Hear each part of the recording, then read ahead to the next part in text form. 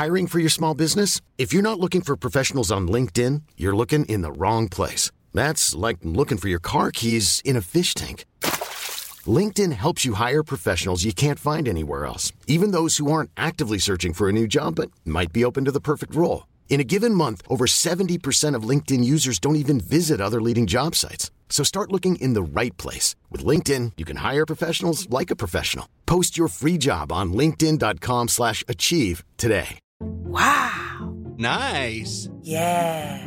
What you're hearing are the sounds of people everywhere putting on Bombas socks, underwear, and T-shirts made from absurdly soft materials that feel like plush clouds. Yeah, that plush. And the best part? For every item you purchase, Bombas donates another to someone facing homelessness. Bombas. Big comfort for everyone. Go to bombas.com/ACAST and use code ACAST for 20% off your first purchase. That's bombas.com/ACAST. Code ACAST. There's never been a faster or easier way to start your weight loss journey than with PlushCare. PlushCare accepts most insurance plans and gives you online access to board-certified physicians who can prescribe FDA-approved weight loss medications like Wegovy and Zepbound for those who qualify. Take charge of your health and speak with a board-certified physician about a weight loss plan that's right for you. Get started today at plushcare.com/weight loss. That's plushcare.com/weight loss. plushcare.com/weight loss.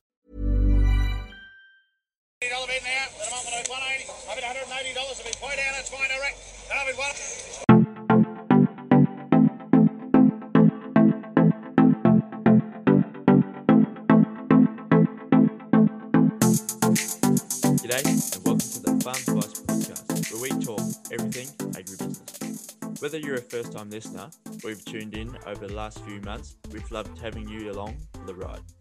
This week's podcast, you're in for a treat with Toni Barton from Barton Small Goods based in Victoria. She's wrangled with the best of them on Wall Street and has now found her passion in the red meat industry and in particular discovering lamb bacon from off. Within a few short years, she's done a lot of research, marketing and selling. So you might have to wait until you can get your hands on some. Let's get into it. G'day Toni, excellent to have you on the podcast today. How's everything going down your way? Yeah, well, it's certainly got its challenges, but there's always some silver linings, Jack. So plenty of opportunities too. Dealing with the pandemic as best you can, I imagine? Yeah, definitely. I've got two arms of my business. I've got the fresh meat business, which is doing incredibly well domestically. And then there's the export business, which has had its challenges, but I'm confident that we'll get through those. Absolutely. Well, it's excellent to have you on the show. Before we get down into it, can you tell us a bit about your personal story, your connection to ag, and how it's led you to where you are today? Yeah, no problem. When I was quite young, my parents were dairy farmers, and I did spend some time on the dairy farm sort of in the early teenage years and before I went off to university. And my dad actually said to us, would you like to take over the family farm? And my response was absolutely not. There was no way I wanted to be a dairy farmer. That looked like work, a lot of hard work. And at that time, and particularly at that age, I was astounded that the amount of work that my parents did was not necessarily valued. It was always based on the market value of the milk price is what they got paid. And to me, it seemed illogical, even though it was the system that we're operating in. So I left the family farm there and went off to university and followed a career in marketing and financial services. And I spent 17 years doing that sort of work. But when I was about 32 years old, I got this bug in my system. I just needed to have some land. I just really wanted to be able to grow my own food. And I wanted to buy 5 acres of property so that I could have my weekend feet clearly on the earth and feel grounded with the earth. And instead of buying 5 acres, I bought 200 acres. So the game plan changed. A great start into like what you're building out today. And then through that connection, how have you gotten into where you are today with your lamb bacon, the most exciting product of all? Well, it's a bizarre story because I have no experience at all with sheep. I've only had a minimal experience with dairy farming. And but I knew that's not something I wanted to do, and I certainly didn't want to deal with cows. Being a female farmer on my own, it wasn't foreseeable for me to manage a herd of cows. They're just so big, and I felt that was a safety issue for me. Whereas sheep, I thought, well, they could be a bit more manageable. So I embarked on this journey of trying to find what sort of stock I was going to hold on the farm. I did speak to a lot of older farmers in my area where I purchased my farm, and the resounding response was sheep. Most of the farmers around here do merinos, but for me, shearing and running thousands of acres was certainly not an option either. So I had 200 acres, and I really needed to make that 200 acres work for me, so to be a sustainable model. And again, because of that history with my parents, looking at, regardless of the hours and effort you put into it, the market prices determine your check at the end of the month. And so I didn't want to follow that path. I needed to sort of break the system, and certainly trailblazing that way through, where I guess I was lucky to have a farming background and also my marketing, business, finance background. I was able to read numbers and work out, well, what do I need to achieve on this farm? So you lost me. Yeah, we might. Do you just want to remove the video? Lost you, Jack. Yeah, I have to remove the video. Yeah. Sorry.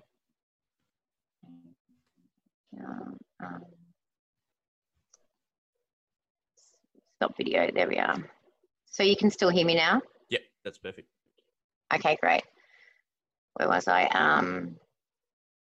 Just take off again from this, try and remember where I was. Oh yeah, so with my marketing background and background, I was able to do some modeling, and it was very clear that every animal that left my farm needed to be value added to the absolute maximum to make sure 200 acres work for myself. And a price taker, I had to be a price maker. So that started the journey on looking at the quality of the breed that I was going to use in terms of meat sheep.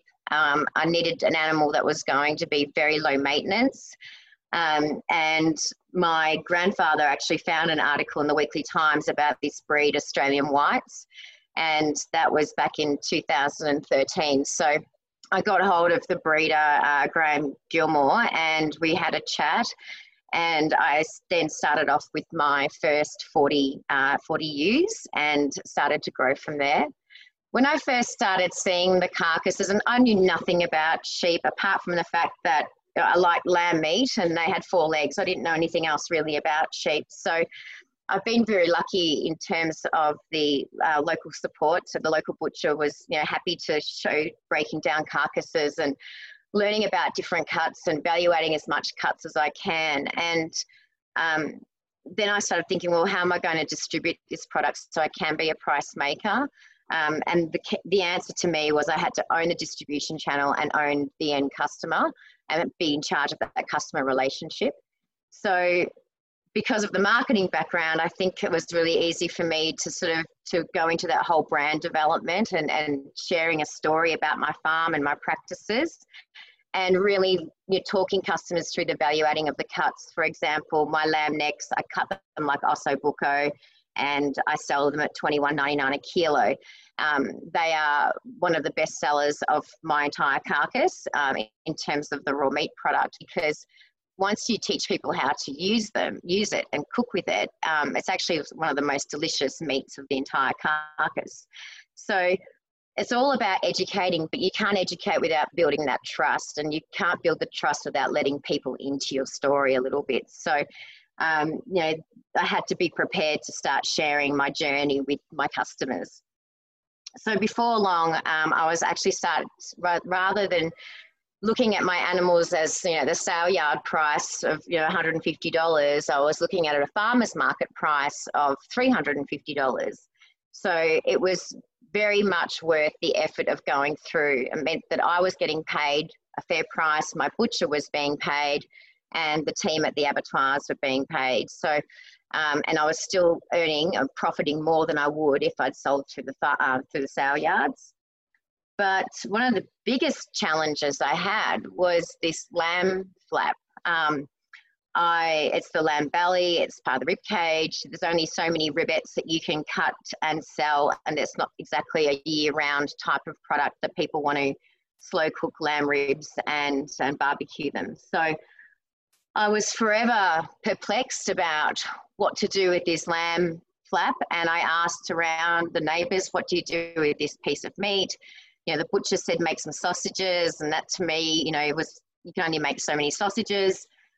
My neighbours said, there's nothing you can do with it, Tone, it's just dog food. So I was like, right, well, I'd make my sausages, I'd do the rivets, and after that, the rest sort of went off to my neighbours for pet food. And then one day, 4.5 years ago, I wondered why you couldn't make this same product as a pork belly into bacon, using the same artisan old school methods of curing and preserving and smoking. So that really started that whole journey of, it was all around value adding and avoiding waste. I think that's like excellent. You're making the most of everything that you've got, using all the different cuts and like innovating on that. How long was the process of finding like lamb bacon? Did it take a lot of trial and error, or just working with the right people? Well, I think I was lucky. So at the time I was sponsoring a pitmasters team, and they do a lot of low and slow cooking and, you know, smoking meats. And so I gave one of my, a few lamb flaps to one of the guys in the competition team. And I said to him, because he was actually making pork bacon at the time, I said, can you just put this into the same process and see how it comes back?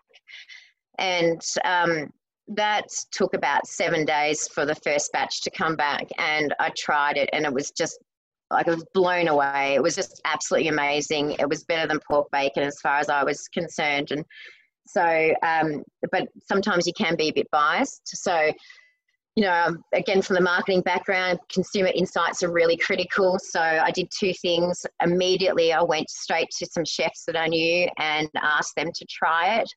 And again, they were completely blown away by the balance, the flavour, the sweetness, the smoky, the salty. It was just this perfect balanced product.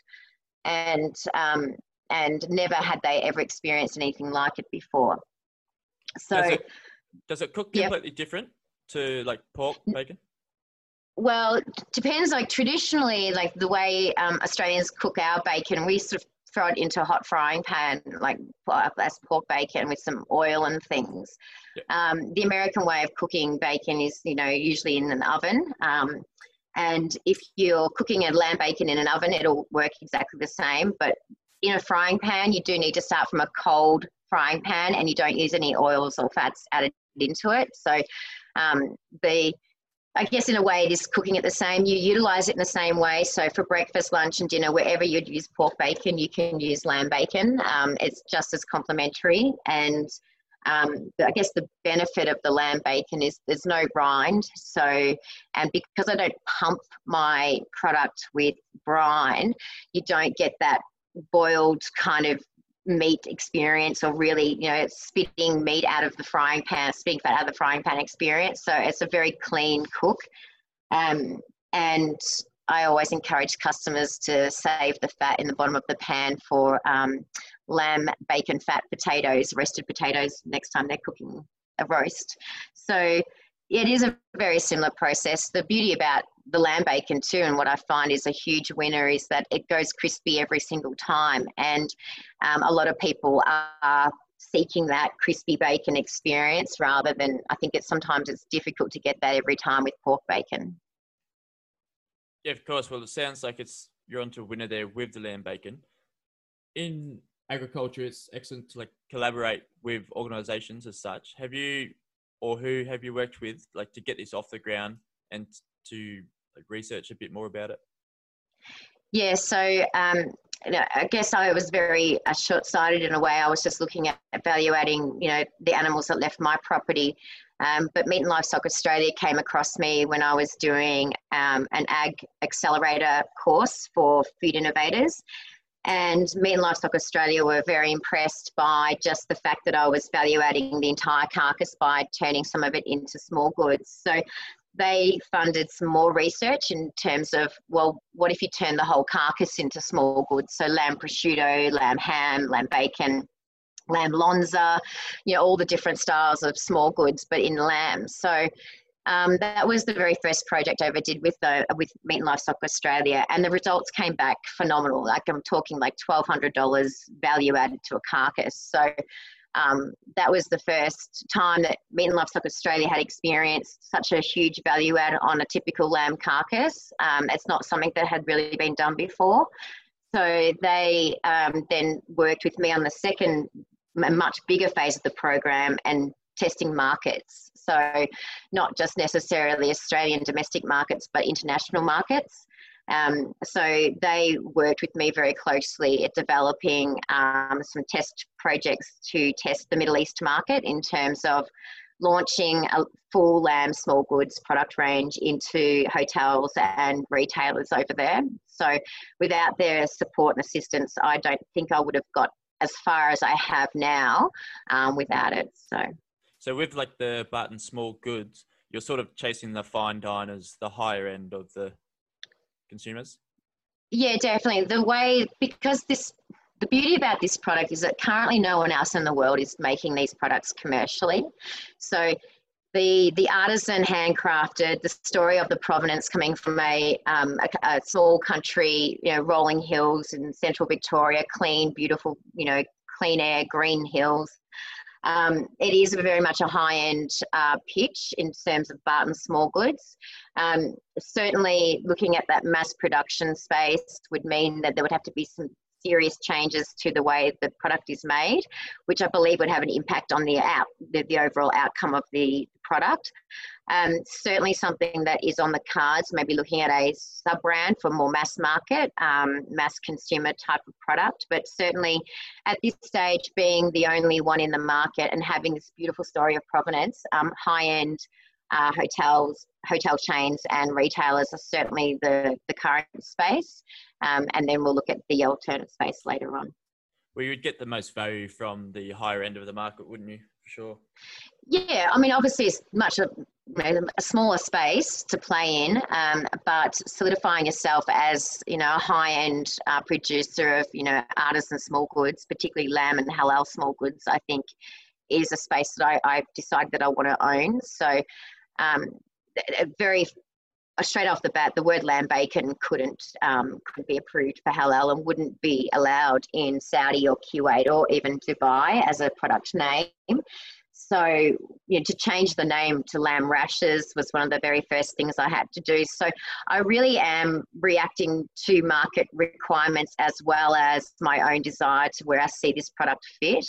The product sells for nearly $97 a kilo. This is the lamb bacon. So I'm sure there's listeners out there thinking, hang on a second, that lamb flap I just gave to my dog for dinner is worth a lot more than I thought. So certainly looking at value adding and again, being the first mover advantage is certainly helping me to command those prices, but they won't be sustainable forever. I'm very aware of that. So strike while the iron's hot. Absolutely. Well, it's a huge shift for yourself and also for the consumer. Remember when the lamb shank used to be fed to the dogs as well, and now they're on everyone's dinner plate? Yeah, it's so interesting. I get this comment frequently at farmers markets because that is, my current bread and butter. Each weekend I sell my fresh meat at farmers markets, and I'm slowly turning them over to lamb necks because I think lamb necks are significantly better than lamb shanks. And but yeah, the price of lamb shanks, mine are $21.99 a kilo, so they're around $7.50 to $8 per shank. And there's customers out there who do respond to me and say, I used to feed these to my dog. I can't believe it. But that is good for farmers, that the value of lamb is actually being recognised. I think it's really important that the whole carcass is valued, not just certain cuts that are valued, because the same amount of effort goes into growing a shank than does a cutlet. So, farmers that want to do grass-fed, organic or chemical-free, free-range stock, the whole animal needs to be valued, I think, and that's really important message that I instill into my customers as well. So it's not just about buying 6 cutlets, it's about buying 6 cutlets and 2 shanks or a kilo of necks, so that you're valuing the entire animal. Yeah, definitely. I think it adds a lot to like the lamb industry as itself. And then like not just within lamb, we're trying to minimize waste and value add through that, like what you're doing. Yeah, absolutely. There's, I look at a cow. I mean, I don't know a lot about, the beef industry, so I don't want to speak out of turn, but I always think, for customers who are buying only eye fillets, they should also be buying at least 3 or 4 kilos of mince and other stew cuts to value the entire carcass.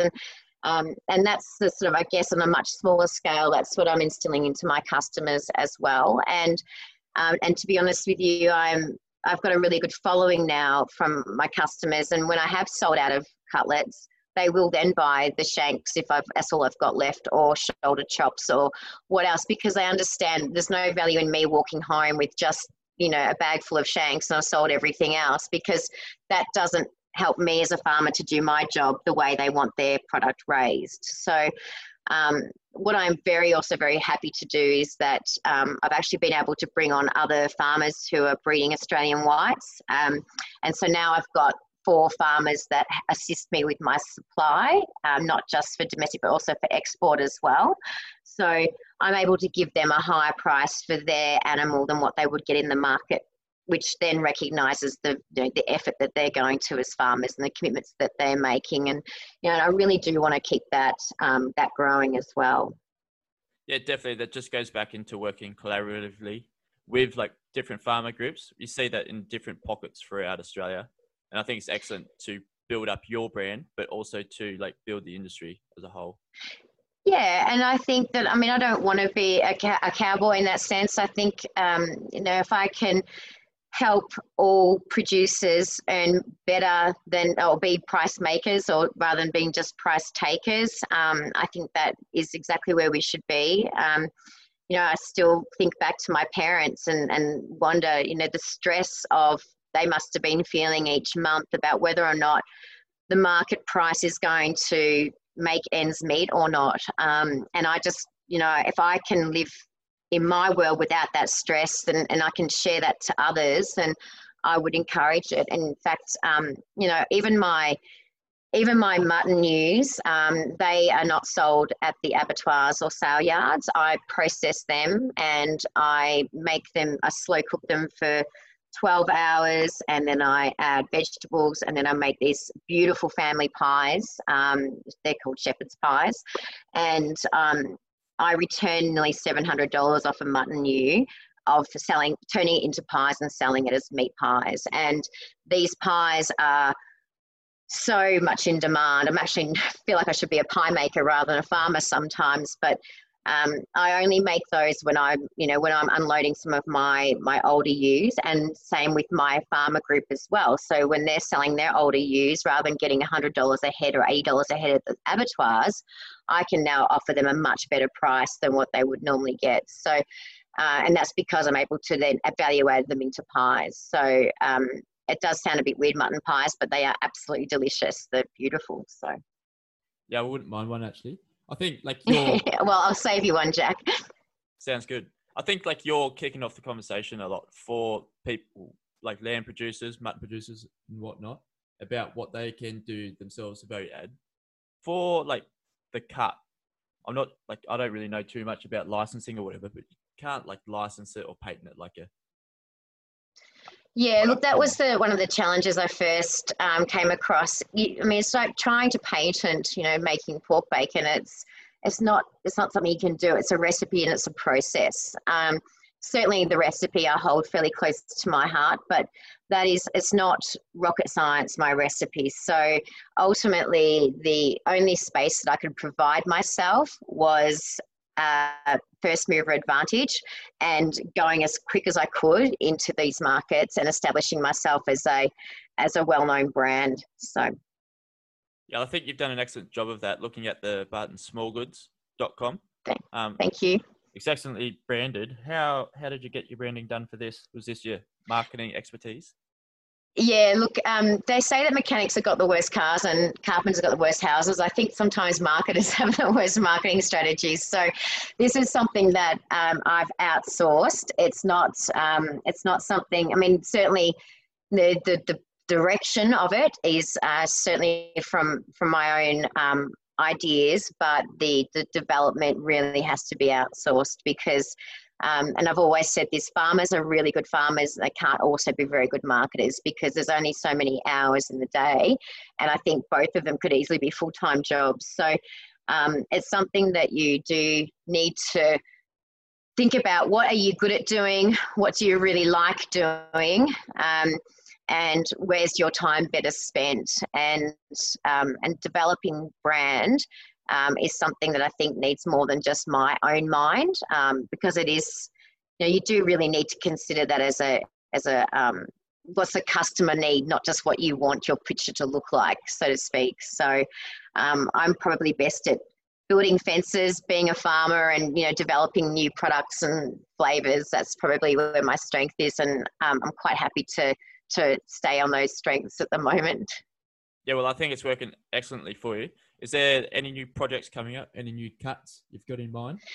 Yeah, definitely. So one of the biggest challenges going into the Middle East market was that they want to put your product on the shelf, but just putting one product on the shelf is probably a bit limiting, not only to my success, but to the retail success. So they've come back and they're wanting new products straight away.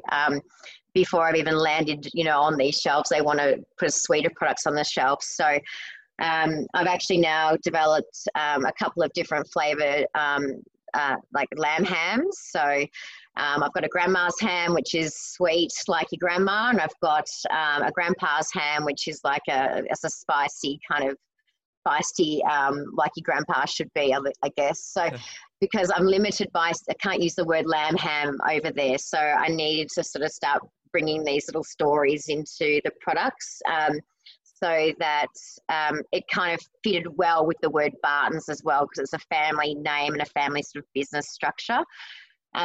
So I've got those two on the go, and I've got some lamb lonza, which is it's an air cured product, and it's air cured for 90 days, and it is melt in your mouth, and it's one of the biggest challenges. How's that lamb fat work on the palate? But the way the salt breaks it down, it literally just melts in your mouth. It's this beautiful cured product. And I've actually been asked to go into other products, like other proteins. So consider some pastrami's and some mortadellas, which I'm, really looking at how I'm going to manage all of that as well. So yeah, there's about 7 new products coming up in the new year, 2021.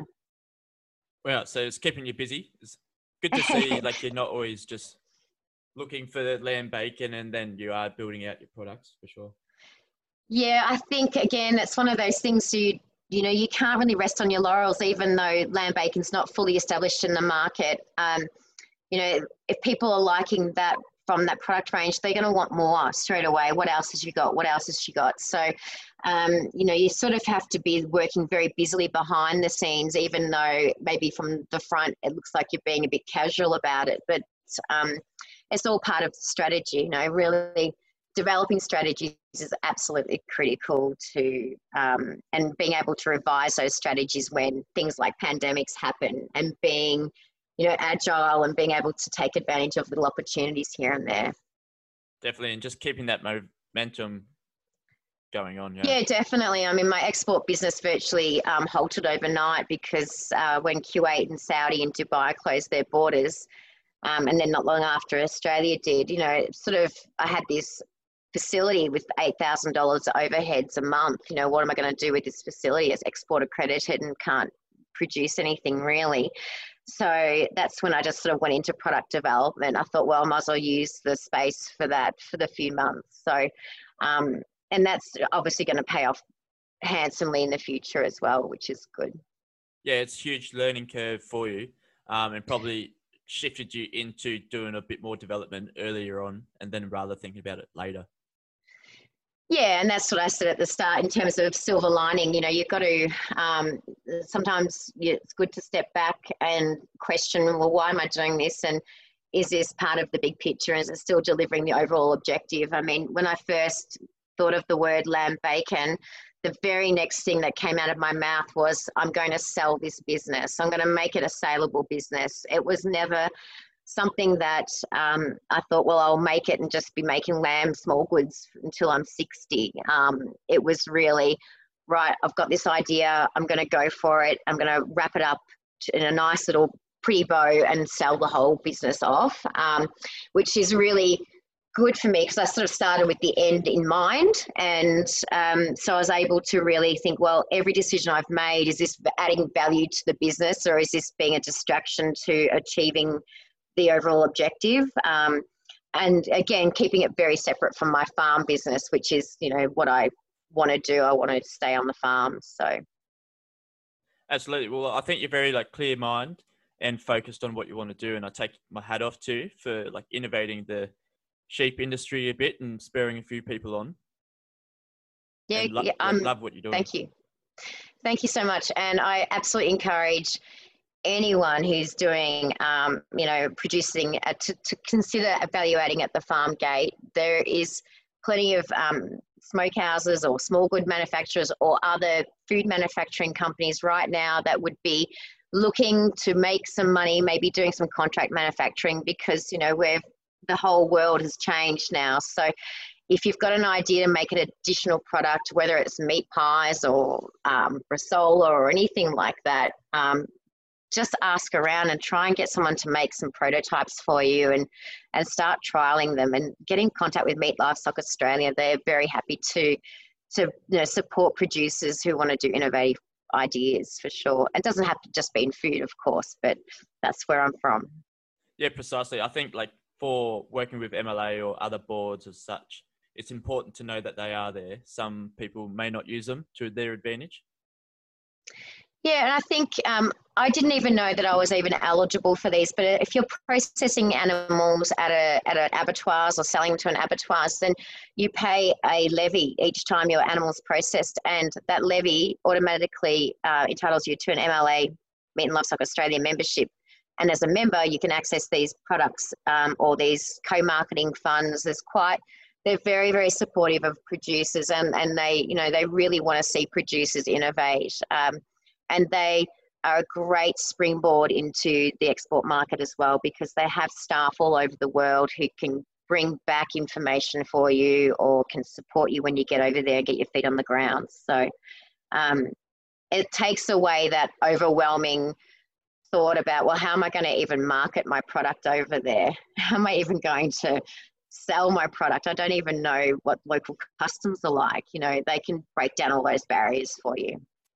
Yeah, absolutely. And just give you those solid foundations to kick it all off, of course. Yeah, absolutely. And when you're not there, they can continue on with your story as well, because they're obviously wanting to promote Australian producers in their regions as well. So they keeps momentum going.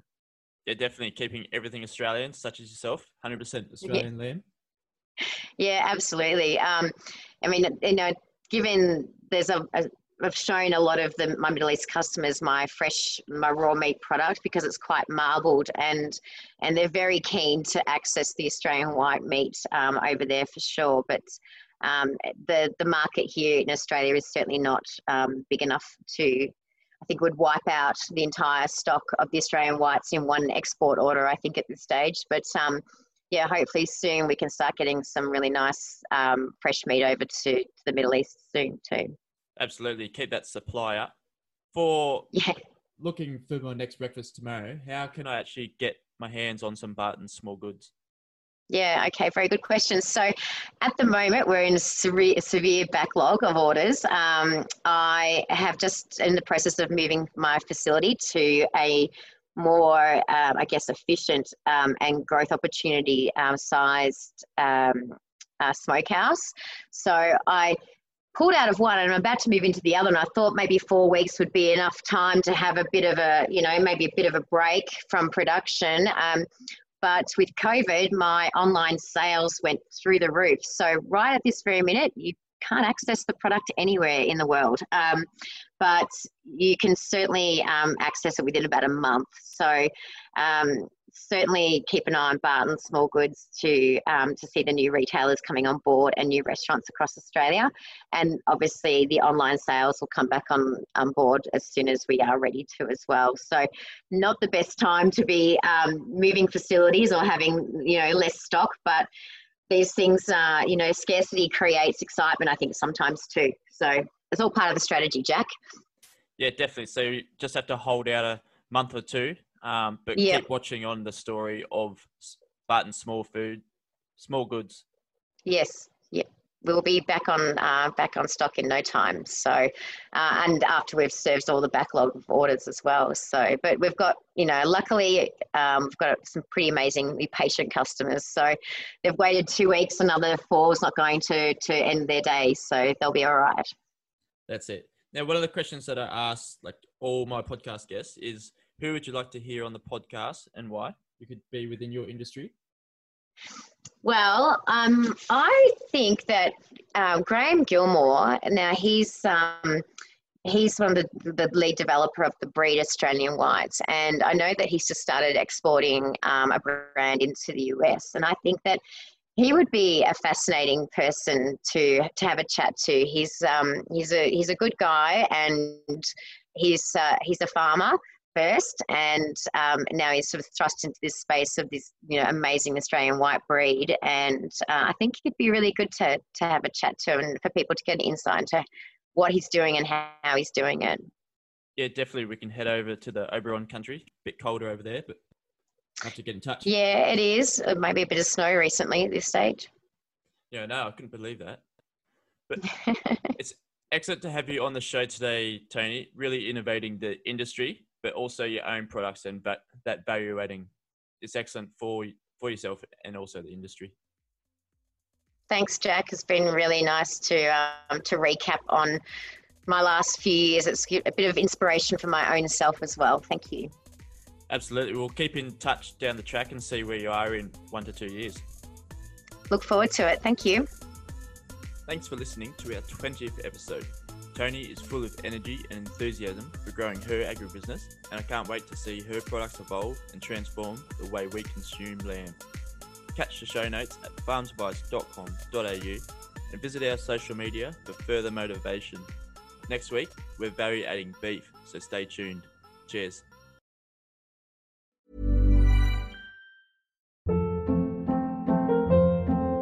Hold up. What was that? Boring. No flavor. That was as bad as those leftovers you ate all week. Keke Palmer here. And it's time to say hello to something fresh and guilt-free. Hello Fresh. Jazz up dinner with pecan-crusted chicken or garlic butter shrimp scampi. Now that's music to my mouth. Hello Fresh. Let's get this dinner party started. Discover all the delicious possibilities at HelloFresh.com.